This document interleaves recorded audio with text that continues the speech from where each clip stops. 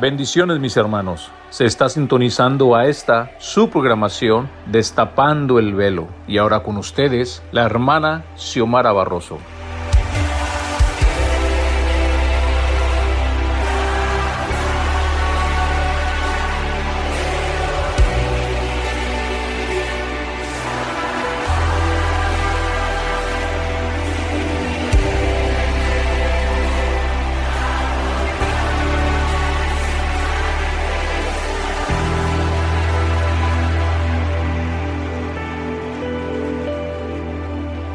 Se siente tu gloria en este lugar. Algo grande va a pasar. Se activa lo sobrenatural.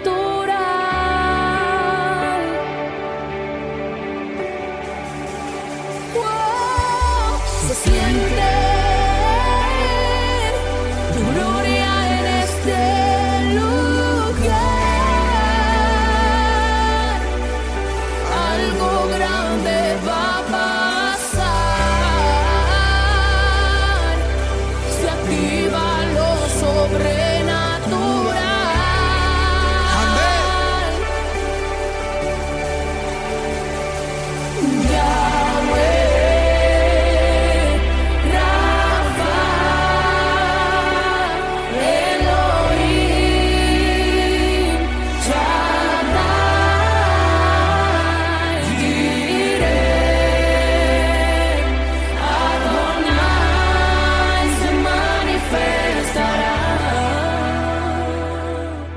Buenas tardes, mis amadas hermanas. Bendiciones en este precioso día. Bienvenidos una vez más a esta su programación de Mujer Extraordinaria. Primeramente y como siempre, damos gracias a Dios por otro lunes más que Él nos permite por medio de esta plataforma el poder estar en sintonía con cada uno de ustedes. Hoy es el primer día del mes de enero de este nuevo año 2024 y damos inicio de la mejor manera, exaltando el nombre de Jesús en todo, mis amadas, en todo lo que vayamos a hacer en este año 2024. Hoy empieza una nueva etapa, una nueva fase en nuestras vidas, porque lo que vivimos en el 2023 ya quedó como nuestro pasado. Ahora hay que enfocarnos en el presente. ¿Qué podemos hacer hoy? Eleanor Roosevelt dijo una frase que me gusta mucho y esta frase la quiero compartir con cada uno de ustedes que me escuchan en esta tarde. Y la frase que esta primera dama dijo es la siguiente: el ayer ya quedó en la historia. El hoy es un regalo. Es por eso que se le llama presente. Y el mañana es un misterio. Y con esta frase en mente, hay que concentrarnos en el hoy y trabajar para el mañana, en donde se encuentra nuestra esperanza, que es en nuestro Señor Jesús. Mis amadas, es mi deseo que este nuevo año esté lleno de abundantes bendiciones para cada una de ustedes, juntamente con sus hermosas familias, en todas las diferentes áreas de sus vidas, en la salud, con su familia, en su matrimonio, si es que está casada, en su economía, en sus relaciones, pero sobre todo, mis amadas, en lo espiritual. Es en lo más importante, en su relación con nuestro Señor, en su intimidad. Y espero que este 2024, juntas, nos comprometamos a hacer la diferencia, cumpliendo la asignación que nuestro Señor nos ha mandado hacer, de amarle a Él con todo nuestro corazón y con toda nuestra mente y con todo nuestro ser, así también como a nuestro prójimo. Pero no termina ahí. Él también nos dio otra asignación, de ir y de llevar su palabra a todos los confines de la tierra y de hacer discípulos. Así que hay que ir buscando en oración la guianza del Espíritu Santo en todo lo que vayamos a hacer este 2024, para que nuestra voluntad esté alineada a su voluntad, que es buena, agradable y perfecta. Y pedirle que vaya levantando a esas personas, a esos discípulos que nos van a ayudar en este 2024 a llevar a cabo esta asignación. Esos son mis mayores deseos, mis amadas, para cada una de ustedes que nos están sintonizando en esta tarde. Bueno, también quisiera agradecerles a cada uno de ustedes que nos sintonizan cada lunes y que toman de su tiempo para compartir estos mensajes en sus páginas personales. Muchas gracias. Bueno, ahora sí vamos a dar inicio a este programa, pero antes de dar inicio, quisiera que hiciéramos una oración para poner este tiempo y este mensaje en las preciosas manos de nuestro Señor. Señor, gracias, mi Señor, por la oportunidad, Padre, que nos das de poder, Señor, levantarnos un día más, mi Señor, en este día tan especial, Señor, que es el primer día del mes de enero del año 2024, Padre, porque nuevas son sus misericordias, así como dice su palabra.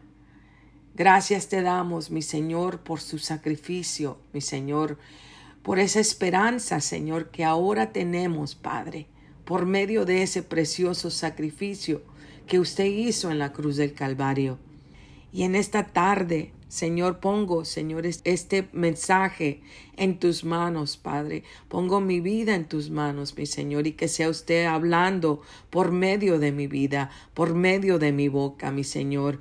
Prepara, Señor, nuestras mentes y nuestros corazones para poder recibir esta palabra, Señor, que usted ha puesto, Señor, para el día de hoy, Padre. Gracias te doy, Señor, por este nuevo inicio, por este nuevo comienzo, Señor. Ayúdanos, Padre, a que todo lo que quedó en el 2023 sea como parte de nuestra historia. Que ahora nosotras juntas, mi Señor, podamos concentrarnos en este presente 2024, que es nuestro presente, Padre. Y que podamos, Señor, empezar con el pie derecho, aprendiendo más de ti, Señor, estando más cerca de ti, Padre. Ayúdanos, mi Señor, a que este año, Señor, sea de grande bendición para nuestras vidas, Padre, y para cada una también, Señor, de las personas, Padre, que todavía no te han conocido, Señor, que este año sea, Señor, el tiempo para que estas personas puedan llegar, Señor, a tu presencia, Padre, y aceptarte a ti, mi Señor, como su único Salvador y Señor de sus vidas, Padre. Muchas gracias, mi Señor. Y todas estas cosas, Padre, te las pedimos en el nombre poderoso de tu Hijo amado Jesús, a quien damos honra y gloria por los siglos de los siglos. Amén. Bueno, mis amadas, el día de hoy vamos a dar inicio a una nueva serie de estudios. Estaremos hablando de las 4 mujeres mencionadas en la genealogía de Jesús. Y estas 4 mujeres son Tamar, Rahab, Ruth y Betsabé.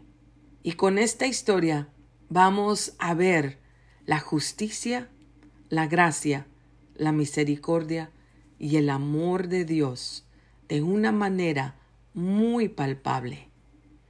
¿Y por qué palpable? Se preguntarán.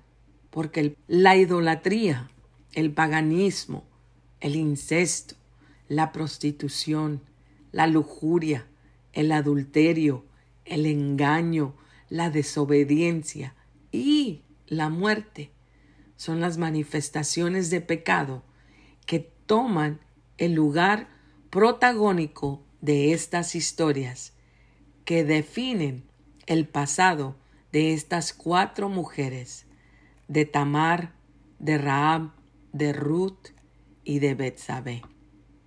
porque el pecado fue la corona de estas 4 mujeres que forman parte del linaje escogido por Dios para el establecimiento de un reino eterno. Y por las experiencias vividas y la condición de ellas en relación al pecado, darán evidencia que nos llevarán aún a nosotras a recordar del amor, de la gracia y de la misericordia de Dios, aún hacia nosotras, porque nos traerá a memoria de dónde fue que también el Señor nos rescató y nos redimió con su sangre preciosa. Y que esa misma sangre preciosa por la cual nosotras hemos sido redimidas y hechas nuevas criaturas, así también el mismo Dios, por fe, lo hizo con cada una de estas 4 mujeres, con Tamar, Rahab, Ruth y Betsabé. Vamos, como siempre les he mencionado en estudios anteriores, vamos a poder aprender y tomar algo por medio de cada una de las historias de estas 4 mujeres. Vamos a aprender a qué hacer y qué no hacer en nuestras vidas. Ahora quisiera que me acompañaran a nuestra base bíblica que se encuentra en el libro de Mateo, capítulo 1, versículos del 1 al 17. Y aquí la palabra de Dios nos dice de la siguiente manera, y esta es la genealogía de Jesucristo. Versículo 1. Libro de la genealogía de Jesucristo, hijo de David, hijo de Abraham. Abraham engendró a Isaac, Isaac a Jacob, y Jacob a Judá y a sus hermanos. Judá engendró de Tamar, aquí está nuestra primera mujer, a Fares y a Sara, Fares a Esrom y Esrom a Aram. Aram engendró a Aminadab, Aminadab a Nazón y Nazón a Salmón. Salmón engendró de Rahab, aquí está nuestra segunda mujer, a Boz, y Boz engendró de Ruth, esta es nuestra tercera mujer, a Obed, y a Obed a Isaí. Isaí engendró al rey David, y el rey David engendró a Salomón, de la que fue mujer de Urías. Y esta es nuestra cuarta mujer, que es Betsabé, que era la esposa de Urías. Versículo 7. Salomón engendró a Roboam, Roboam a Abías, y Abías a Asa. Asa engendró a Josafat, Josafat a Joram, y Joram a Usías. Usías engendró a Jotam, Jotam a Acaz, y Acaz a Ezequías. Ezequías engendró a Manasés, Manasés a Amón, y Amón a Josías. Josías engendró a Jeconías y a sus hermanos en el tiempo de la deportación a Babilonia. Después de la deportación a Babilonia, Jeconías engendró a Salatiel, y Salatiel a Zorobabel. Zorobabel engendró a Abiud, Abiud a Eliakim, y Eliakim a Azor. Azor engendró a Sadoc, Sadoc a Akim, y Akim a Eliud. Eliud engendró a Eleazar, Eleazar a Matán, Matán a Jacob. Y Jacob engendró a José, marido de María, de la cual nació Jesús, llamado el Cristo. De manera que todas las generaciones, desde Abraham hasta David, son 14. Desde David hasta la deportación a Babilonia, 14. Y desde la deportación a Babilonia hasta Cristo, 14. Hasta aquí. Con los estudios anteriores, hemos podido hablar un poco de la importancia que la descendencia, los hijos y todo lo que tiene que ver con la preservación de la línea familiar es muy importante para Dios.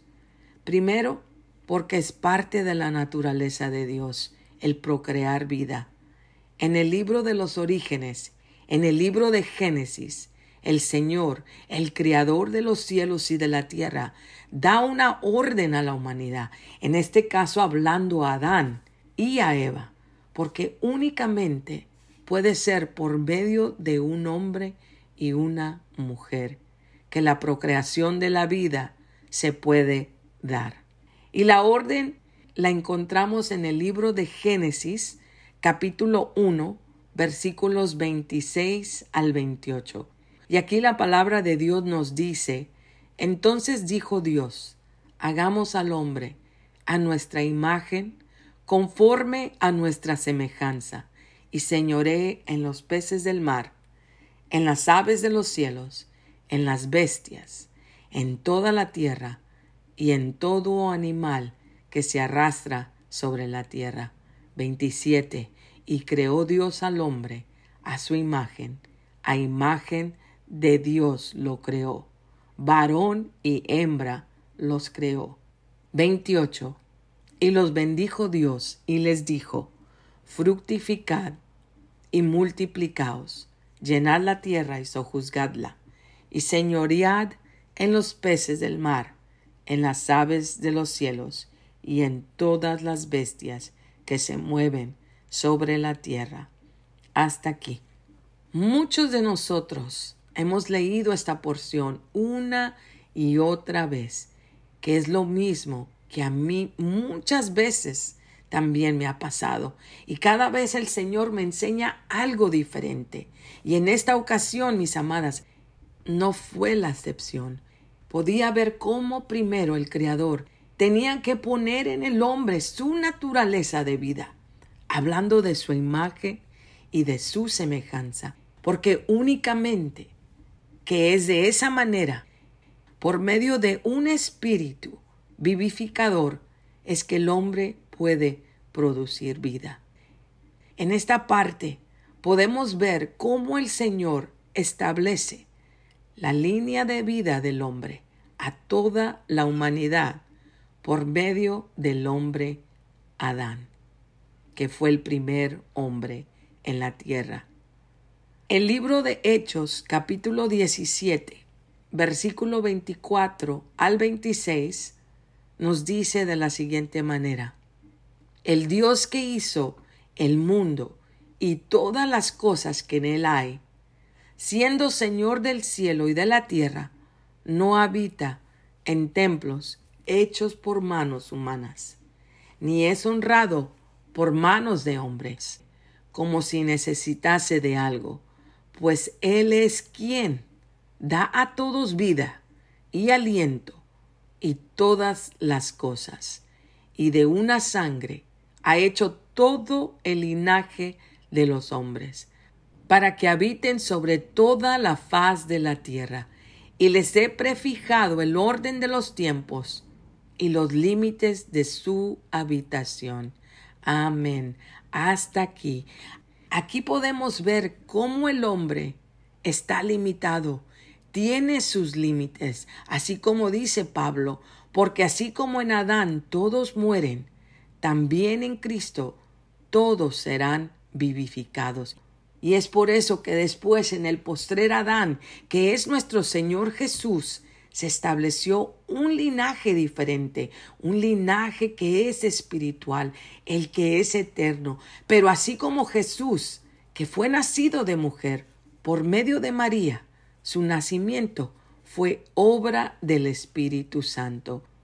Y si me pueden acompañar a leer en 1 Corintios, capítulo 15, versículos del 45 al 49.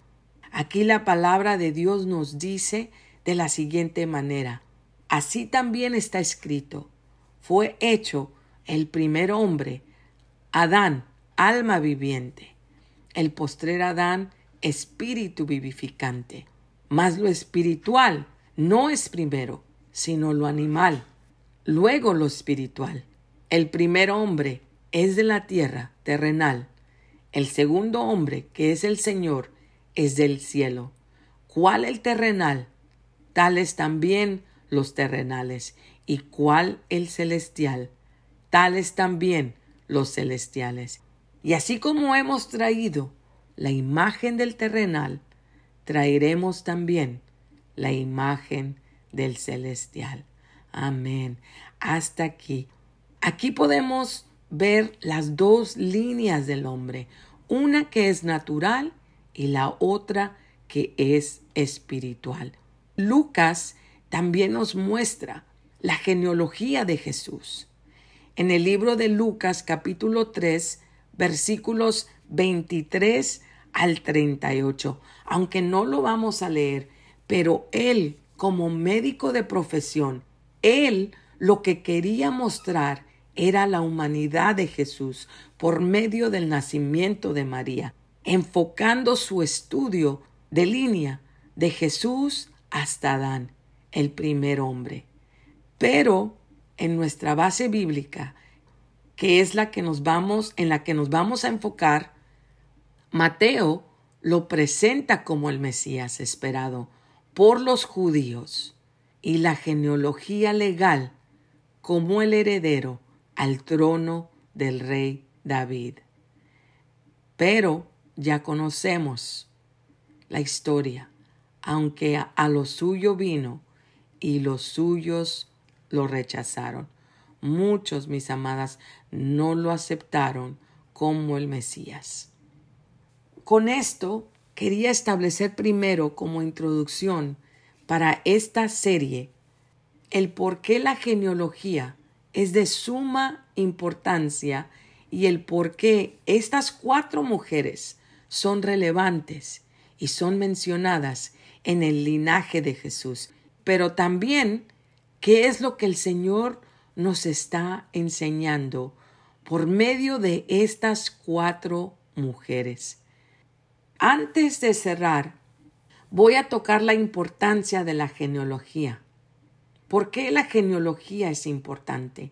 ¿Y por qué los escritores de la Biblia hacen mención y toman el tiempo para poner la lista de la genealogía de Jesús como un punto muy importante para todo el entorno de los sucesos de la vida de Jesús?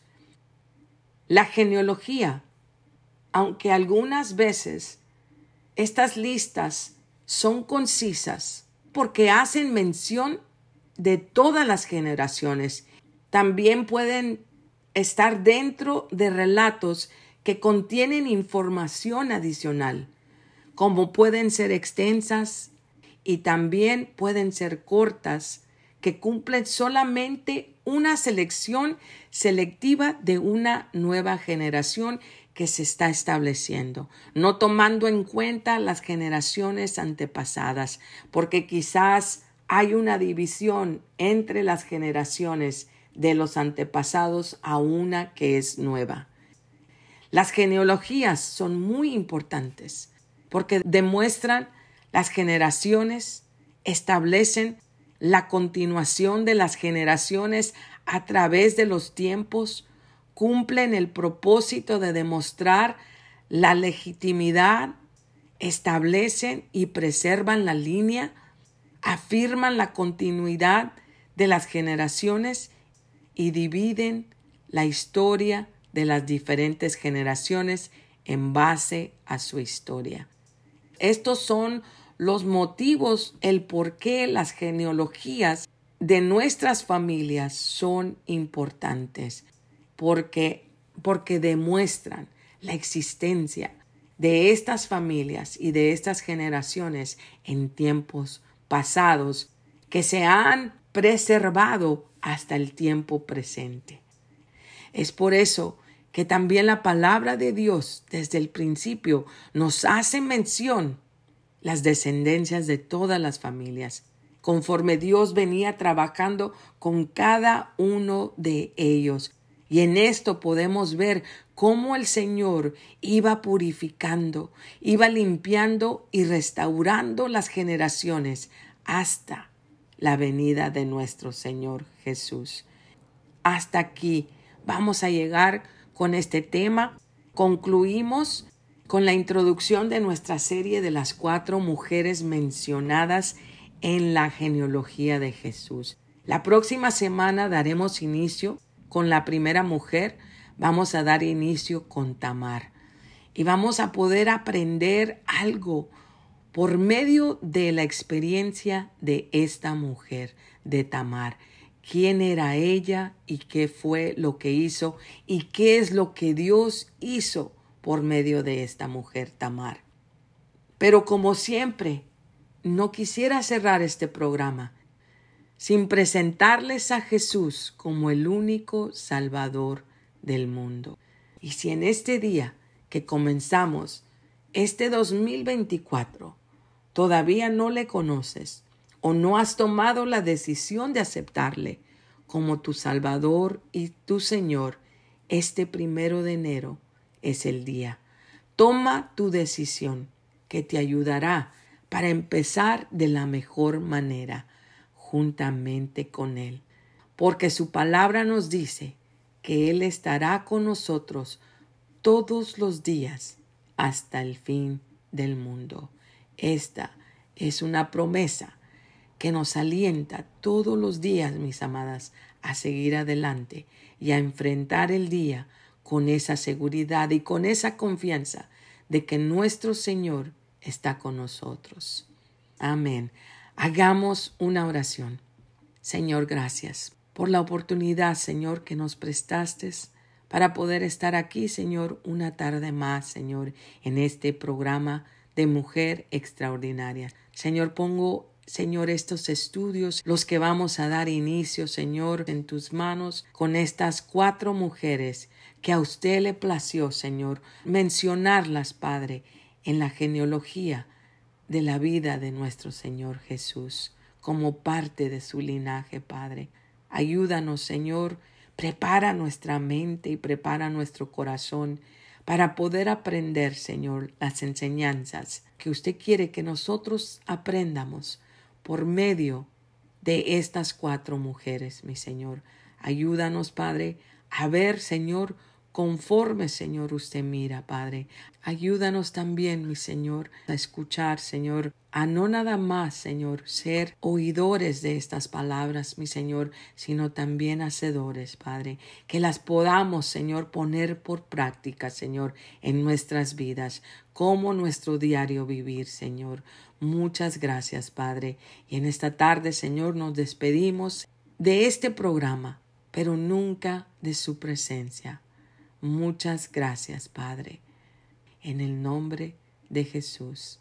Amén. Bendiciones, mis amadas, y nos vemos la próxima semana.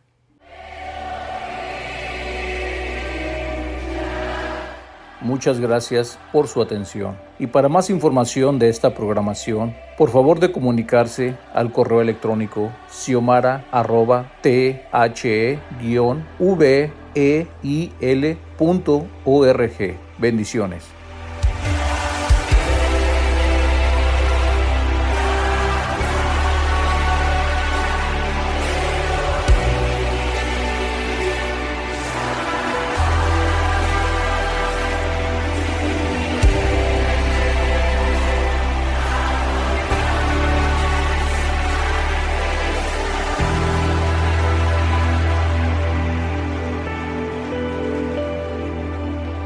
Se siente tu gloria en este lugar. Algo grande va a pasar. Se activa lo sobrenatural.